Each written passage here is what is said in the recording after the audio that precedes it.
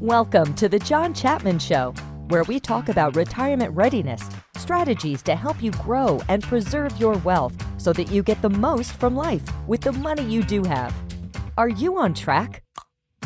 John is an employee of WorthPoint LLC. All opinions expressed by John and podcast guests are solely their own opinion and do not necessarily reflect the opinion of WorthPoint. This podcast should not be relied upon for investment decisions and is for informational purposes only. Are you a business owner or real estate investor that feels paralyzed by the potential looming tax bill you might pay when you sell your business or property? Well, on today's episode, I talk with Greg Reese, founder of Reef LLC, about a proprietary tool called a deferred sales trust and how it can be used as a way to defer taxes on selling an appreciated asset. A deferred sales trust, or DST for short, is similar to an idea of an installment sale. And in the case of a DST, it can allow for an asset to be sold and avoid having to pay taxes all up front, but rather allow the business owner or real estate investor to take up to a 10-year period to decide how much in each year and when to take the income from the proceeds of this asset and still invest the money along the way. Of course, this is a unique tool that has some complexities, so be sure to consult your financial advisor or attorney or tax professional along the way. But whether, again, you're a business owner or real estate investor looking for maybe a 1031 alternative, a deferred sales trust is a potential strategy that you can look into. And so without further ado, let's dive into today's episode with Greg Reese. I'm so excited to talk about deferred sales trusts and how folks can learn a little bit more about deferring taxes. So it seems as if, Greg, that the biggest problem that the deferred sales trust is trying to offer a solution to is mitigating tax liability. So tell us a little bit more about who should be considering a deferred sales trust in the first place. Yeah, good question. And you're exactly right, because the deferred sales trust really operates in three primary areas. The first one is as an exit strategy. So for those people that started a business years ago and they're looking to retire, sell it, and move on, what you find with business owners is almost the entire sales price that they get for their business is taxable, because most business owners start with a computer and a phone, and that's their core investment at the start. And now it's worth hundreds of thousands or millions of dollars when it's getting ready to be sold. And so it's a huge tax liability. So, and also real estate owners, for example, most of the transactions involve the sale of real estate or the sale of a business. Mm-hmm. There are other things that are involved, other types of assets. We can get into that later, but they're looking to either have an exit strategy.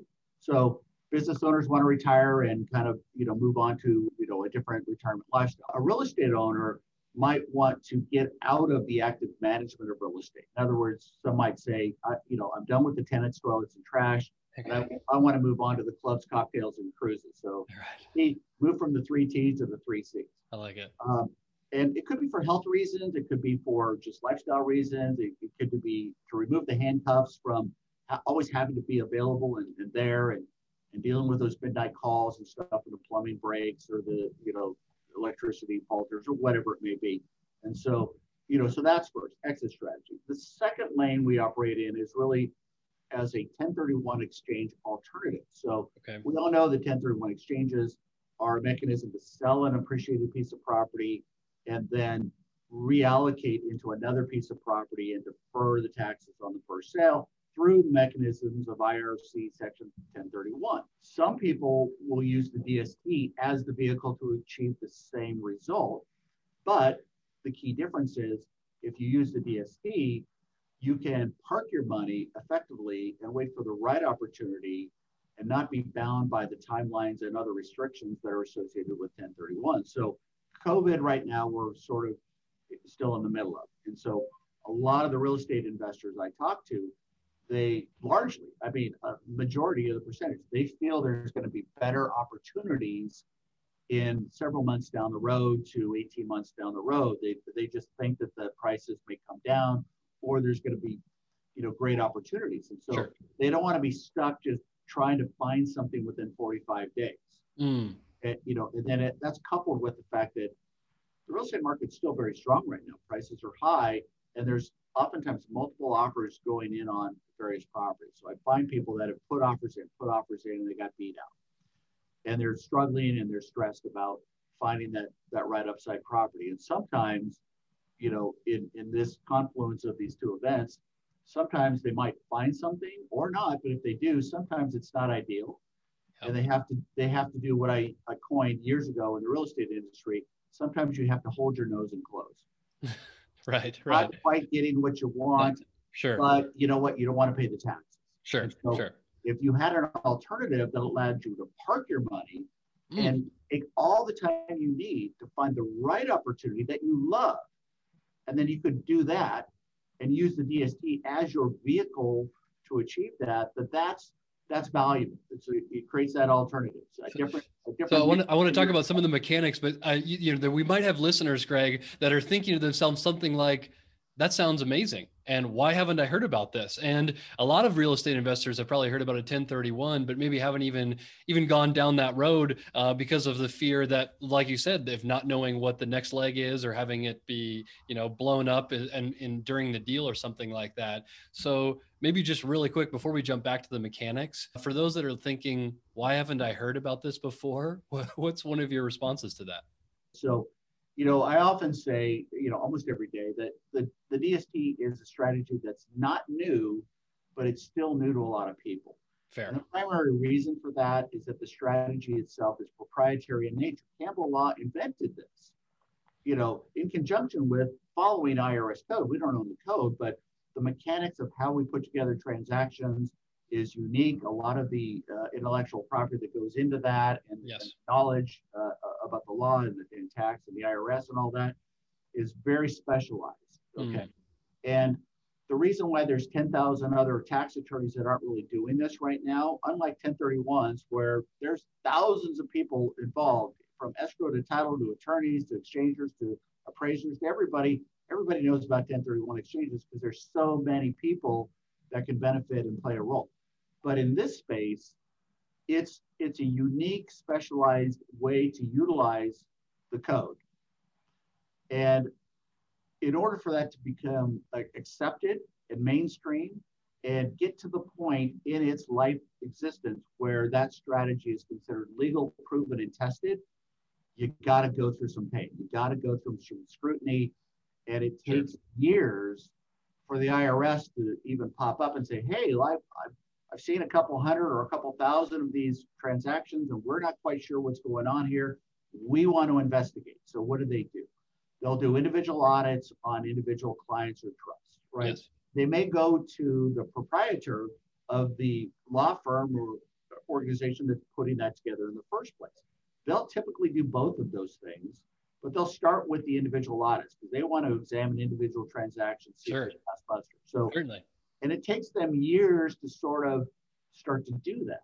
Yes. And one of the core benefits of every client gets when they retain our services is the attorney stand behind their work. So yes. If a given client is ever audited during the life of their particular DST trust, sure. They will offer to represent at no additional cost. They will defend them. They'll step up and defend it and basically back up what they've done. Yeah. And it's a low audit rate, which is great, but enough has been done so that we can honestly and with integrity say that yes. Our strategy is legal, it's proven, and it's been tested. Yeah. Other providers that, could be smart enough to sort of replicate and figure out what we're doing, they haven't even gotten to the first base of that one. So that's why we're in a very unique situation. Okay, that makes sense. So I'm thinking now about some of the mechanics again for people who are thinking to themselves, gosh, this sounds interesting. Maybe this is for me. There's some other criteria that might need to be met. And I've seen in some of your literature that maybe it's those that have a certain threshold of unrealized capital gains. So what's the dollar amount that somebody should be thinking about when, they're weighing, do I sell this business or real estate, or do I look for a tax deferral strategy? Are there some dollar amounts or parameters there? There absolutely are. So we've kind of determined that there's a sweet spot, or what we call a minimum viable transaction. So, Okay. and I'll say it two different ways, but it means the same thing. So the first way I would categorize this is, if you are the seller of a highly appreciated asset, regardless of what it is, and if you were to sell that asset with no particular planning involved, and the resulting tax liability for you, federal, state, Obamacare, all around, would be $80,000 to $100,000 or more, Yep. then that is a viable case to consider using the deferred sales trust. Okay. Put another way, because not everybody knows what my tax liability would be, but Sure. as you only know, if the appreciation or the gain that you would be taxed on. So in the case of a business, that's kind of almost the whole purchase price. Yeah. Yeah. Purchase price over. Yeah. With real estate, really, it's a mental calculation that says, what is my appreciation from what I first bought it for? Yep. Plus, how much depreciation have I taken since I've owned it? Sure. Add those two together. If that amount is about $250,000 or more, then that's saying the same thing a different way. That's viable for a look at. Definitely. Okay. And, you know, in Southern California, it's in some ways a really low hurdle, which makes this even more attractive, you know, because I was even thinking in my mind, you know, coming from sort of the capital markets, you know, somebody that has a significantly appreciated stock from their company, or they're an executive or something like that. So, you know, unrealized gains of, you know, $500,000 or more, but maybe for real estate, because you got the depreciation factor too, you know, 250,000 combined with appreciation plus depreciation. So, you know, in some ways that's not an enormous hurdle for someone to start thinking, okay, I might have more than $100,000 in terms of a tax liability. Now I'm really interested. Yeah. So I want to keep talking about some of the mechanics of it. Sorry, I'll just interject really quick. Go ahead. Another kind of asset class that most people wouldn't even think about is your primary residence. Yeah. So because you're working and living in Newport Beach. So yeah. And I live in Newport Beach, and my home office is in Costa Mesa, but we're surrounded by multi-million-dollar properties all around us, right? And the IRS does have a little bit of a tax benefit for some of those folks, sure, which is called the Section 121 exclusion. You can exclude $250,000 if you're single, or $500,000 if you're married when you sell your home. But a lot of people around here have a gain that's much larger than that. Definitely. Much larger than that. And sometimes it's the big house, the kids are gone, they want to kind of consolidate, or maybe they want to free up the equity to move into smaller quarters and have income that they can, you know, use for their lifestyle gain. So this strategy can also be used with highly appreciated personal residences. Yeah. Yeah. Okay. That's another good example. And so I think, as I've learned a little bit about the DST, there's a couple key components to it. You know, first, it's, let's say, you know, just taking the example, if you're selling an appreciated asset, and I'm just going to pick on a business. If I'm the seller of a business and I'm about to receive, let's say, $2 million for, you know, gross proceeds for the sale of the business, there's, you know, one step, which is the money goes not maybe directly to me, but to a trust. And then there's another mechanic of this. There's some period of time that, you know, I would get to defer the taxes for. So can you talk a little bit about where does the money go, and how long does somebody have to defer it? And, you know, what might else happen in between that time frame? Sure. So, you know, I'm gonna step just a half a step back and just kind of set the stage for what we're really accomplishing here. So we're utilizing Section 453, which is the code section that governs the use of installment sales. For real estate owners, that's often referred to as a seller carryback. For business sellers, that's often referred to as an earn-out.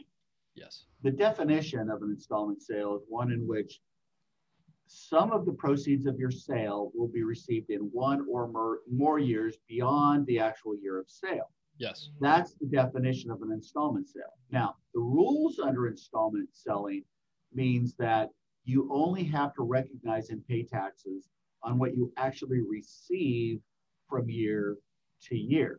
Yes. And so before I get into the mechanics, let me just throw an analogy your way. Great. Because I think it's relatable to a lot of people. Imagine, put your Imagineering cap on. Imagine that you could sell that business, sell that real estate, place the net proceeds of sale before taxes into a trust for your benefit that acts much like it's your personal IRA or 401k. Okay. Once the money hits your 401k, if you will, you get to decide how to reinvest those proceeds. We're going to work with you. We have a team that comes as part of the DST strategy, but you ultimately will decide how you want those proceeds reinvested. And it's not limited in the way 1031 exchanges are. You can reallocate your proceeds into any viable investment class you want. Could be equities, it could be real estate, it could be another business, it could be, anything under the sun, really, that is a true bona fide investment. Number two, just like it was in your 401k or IRA, the client will determine how much they want to withdraw from their account from month to month or year to year. Yep. All right. Number three, they will only recognize and pay taxes on the amounts they actually withdraw, just like your IRA. Yep. If I don't need the money this year, I let it grow, right? Yep. And I don't pay taxes. But as soon as I need some money out of it, I'll recognize and pay taxes just on what I've taken, right? Exactly. So there's a lot of control and flexibility. Number four, which is really a side benefit of what we do, is, well, let me talk about from an estate planning standpoint, because that's one of my specialties. The client gets to designate effectively how any of their sales proceeds are going to be ultimately distributed or applied to the benefit of their designated heirs. So there's an estate planning component to this too, so that, hey, it's a really big deal. You have all this money sitting in this DST trust and you're drawing income from it and you should die, for example. What happens to that money? Well, it will accrue to the benefit of your designated heirs. Yes. And we're going to work very closely with you to make sure that you do have that in place. It's like if you placed an IRA for a client, you're not going to just open the account and not have a beneficiary designation in place. No, of course. We're going to make sure that they have their beneficiaries in place as to what they want to see happen. Number four, asset protection is sort of a byproduct and benefit. If the client sells their business or their real estate, the money's in their DST trust. They're drawing from it, just like they would if it was a 401k or IRA. If they get sued or they get a judgment against them for any reason, it's almost impossible for their judgment creditor to get access to the principal in their trust. So it's got similar protection, and I don't want to speak as a lawyer or something like that, or that's not my intention here, but I'm just telling you, there is really strong asset protection on the principal that's in your trust at any given time to thwart any potential creditor that you might have. So that's the analogy I want to make before I kind of get into sort of the mechanics. Okay, great. So the mechanics kind of look like this. You've decided you're going to sell this appreciated asset, right? And you are going to go through the normal process that any owner would. Hire a professional to help you market, list, negotiate offers with potential buyers, negotiate the final terms with the ultimate buyer. You're going to control that whole process just like you always would, right? In the background, we're going to work with you and the transaction parties to create this trust for you and have our tax attorneys integrate with you and the transaction parties, whether it's escrow, title, an attorney, a broker, whoever it may be, in order to sort of weave this in. It's kind of like the DST becomes an option that you want to consider and you want to weave it into your transaction early. It has to be created before you actually close, because once you've closed or come close to closing, then it's a recorded receipt. The IRS considers that you either have the money, or you as good as have the money, and they're going to impose taxes on you. So you want to have the structure set up in advance, and you want to have it set up conditionally so that there is no cost up front to put it together. You'll only pay the legal fee if you actually close with the DST. You're not obligated to close with the DST. It's kind of like selling a property and putting a 1031 exchange provision into your contract that just basically says, as the seller, I reserve the right to engage in the 1031 exchange if I so choose and at my own expense. It doesn't mean I have to do it. It just means I have the right to do it, right? That's neat. So it's sort of the same concept. And That's neat. So once we set up the trust and we get everything coordinated in advance, you don't ever have to make your decision whether to use it or not until right before the close is going to occur. Cool. You don't use it, we'll just walk away. There is no cost, there's no obligation. If you do use it, you'll pay the legal fee at the close. Sure. But then what happens is the trust receives the cash at close. Yep. You receive a promissory note for the full balance, the full amount that's in that escrow, right? Which enables you to report your sale as an installment sale, meaning that you're telling the IRS, I sold this thing for $5 million, but I haven't gotten any money yet. Exactly. And under the installment rules, what did I say? You don't recognize or report or pay taxes unless you actually receive the money. Makes so sense. You report it as an installment sale. And that way you create a note with your trustee, which is my role. And you let me know how you want to receive your money, over what period of time. We'll figure out an attractive rate of return that should be applied to that note, and then the payout structure that you need to support whatever goal you have, whether it's a lifestyle and income or pay off debt or whatever it is, so that you only, just like that 401k analogy, you only ever recognize and pay taxes on what you actually draw from time to time. Every year, you're going to get a 1099 from the trustee that says, hey, here's how much you withdrew from the trust. Here's how much represents interest on your note. Here's how much represents principal that might be subject to capital gains. Oh, it's fascinating. As I have to admit that my brain as a financial planner runs wild thinking about all of the creative ways that the distribution side of this can be crafted, because I'm thinking about all my clients that are in retirement and they're taking money out of their 401k, and maybe some years they've got high ordinary income if they're getting, a severance payout or a deferred compensation payout. And then they've got years where they've got low income because they haven't taken Social Security yet, or they're not age 72 and not pulling on their IRAs. And so if I'm hearing you right, Greg, it sounds as if there's a lot of flexibility for somebody who's sold something for $5 million that's wanting to use this kind of installment sale idea and then have that $5 million to be paid back to them. I mean, they eventually will be paying taxes. They eventually will receive that money. It's just not as if, boom, all of it hits their tax return in this 1 year. Is that right? That's right. So, really two fundamental tax benefits are at play here. Number one, by being able to defer the taxes, you get to keep the money you would have paid in taxes to directly benefit you, the seller taxpayer, whether for income purposes or wealth accumulation purposes. Sure. Because you're not diluting your nest egg with the tax money that would otherwise go over here, right? Exactly. Yeah. Let's say you were going to owe $1 million in taxes. What if you could keep that $1 million, put it to work directly for your benefit? If you were just looking for income, and just to keep it super simple, what if I could earn 5% on that $1 million? Sure. That's an extra $50,000 a year I would never see. Exactly. Over 10 years, that's $500,000, right? Exactly. Second tax benefit is if you sell without planning, the entire taxable gain gets added to your other income in the year of sale. What does that do to your tax brackets? Boom. You're up here. You're at the top. There's no question. You're at the top. Exactly. Every single client that is eligible to do this, right, they would be there. And especially in the state of California, that's going to make your state of California return through the roof. 13.3% California. But what if you could engineer the payments that you receive? Yes. Only such that you actually need the money. It's like, I always go back to this IRA concept, because none of us are going to retire tomorrow and cash out our IRA the following 100%. day. Right. It doesn't work that way. Yeah. Because, well, I don't need to spend all the money this year. Yeah, that would be the reason. Right? Yeah. Nobody would do that, right? Unless they plan to consume all the money in their IRA in the same year. Okay, I'm going to use it all, so I might as well just take it, pay tax. You're only going to take what you need to supplement your retirement. If you take too much from your IRA, the next year you're thinking about, you know what?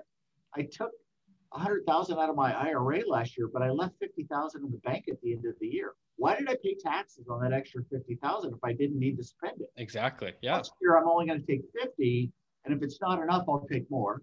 Yeah. Or if it's too much, I'll back it down again. Yeah. That's what we're talking about here. Yeah. So I love this because, it makes a lot of sense, especially in my context for folks that are pre-retirement and they're wanting to design their income. And there's a lot of free range to be creative for how somebody takes income. And especially maybe in regards to like a business sale, it's going to be fairly or even any other appreciated asset, it's going to be somewhat straightforward. But something that I'm hung up on, Greg, maybe you can help me, and maybe even the audience is thinking about this too. So if I think back to a real estate example, and somebody that is looking at the market and they're saying, I really want to redeploy this money. I would normally do a 1031, but there's just too low inventory, so I can't actually achieve my goal. How could they use the DST, defer their sales, but then redeploy into let's say, a real estate of their choice? And then are they effectively coming out of the DST and they're going back to a regular depreciation schedule with their real estate or something like that? So what, am I missing a link there in that type of transaction? No, not really, because, we just have to kind of discuss, how this can occur. Because earlier I mentioned that when you've closed your escrow and the trust is holding all this money in cash initially, right? And you're trying to figure out, okay, how do I want to reinvest this in order to meet the goal, which is get paid back 100% of what you got in your account, plus a rate of return. So you're going to need to invest that in some fashion in order to achieve that ultimate goal. Now, you could invest in traditional institutional types of investments, equities, bonds, ETFs, insurance products, alternatives in real estate, passive, all that. You might also want to go out and buy active real estate. You might want to invest in a business. You might want to do hard money loans to other real estate owners. These are other things that are sort of outside of the scope of what a financial advisor, what you do typically. Sure.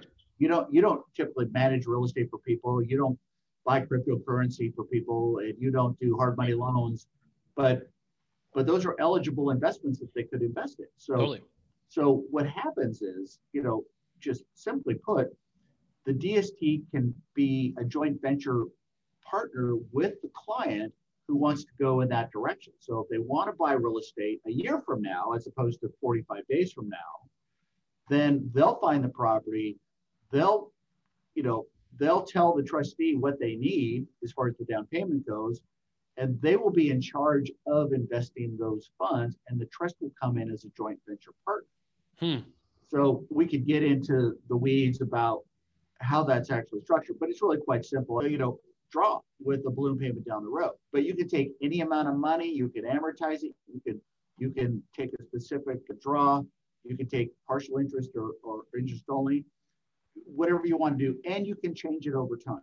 Okay. So what works today, that makes sense today, your lifestyle may change in a year or two, and you might want to modify this to keep pace with what your changing lifestyle looks like. Greg, if someone's seriously considering this, I think we've shed a lot of light on potentially a new area. It sounds really compelling, so I appreciate this. What are sort of the fee schedules, or the legal costs or the maintenance costs, things like that, so somebody can just understand what the ongoing fee might be? Sure. No, great question. Our fee schedule is is pretty much a standard schedule. It's very transparent. So, we bring 3 professionals into the mix with every DST transaction. One is the tax attorney, who's coordinating all the legal work that needs to be done and defending it if it ever needs that. We've got an independent trustee, which is per the regs, got to have the independent trustee, and somebody's going to have to be approved through the organization.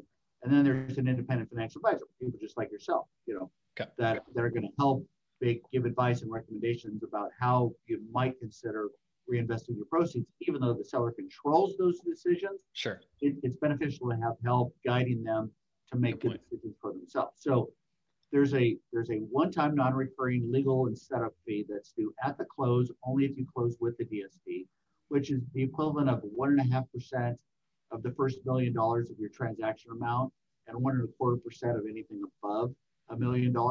Okay. One time non-recurring goes away. On an ongoing basis, the easiest way to describe this is you'll have somebody like yourself and myself. Yes. That are performing roles to keep the integrity of this, oversee and manage investments, and work with the client on an ongoing basis. The 2 of us combined are typically going to earn between 1.1 and 1.5% annually. And that's not separately, that's kind of a combined fee schedule based on the amount of assets in the trust from year to year. That's usually the fee schedule up to about $2 million in assets. As the amount of assets is higher, our percentage goes down. So there's adjustments downward. But the idea is that our annual fees should be covered by the performance of the underlying investments that the clients choose and approve. Definitely. So if the client had, for example, a 6% note rate on their DST, we expect that the management and selection of those assets, the average performance is going to be 7.1 to 7.5, so that our fees are net of their target return. That makes sense. That's always the goal. That's what we're managing to.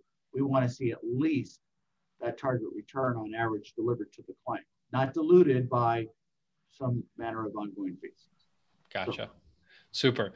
Greg, well, this is spectacular information. I appreciate you sharing. Just remind us again, if somebody is interested in looking at your website or a little bit more educational content, what's the best way for people to continue to learn about a DST?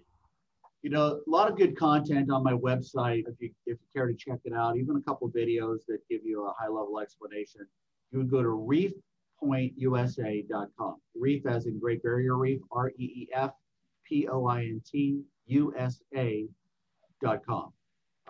That'll give you all kinds of references and resources and even mechanisms to reach back to us if you have. All right, awesome. Well, yeah, and if you do have questions for the listeners out there, feel free to reach out to myself, and that way I can talk about your specific financial planning needs and bring Greg into the conversation for an additional analysis. So, Greg, thanks again for joining us today. We really appreciate your time. Thank you, John. I really enjoyed being here. Thank you. Thanks for tuning in to The John Chapman Show. Be sure to subscribe on iTunes, Stitcher, or Spotify.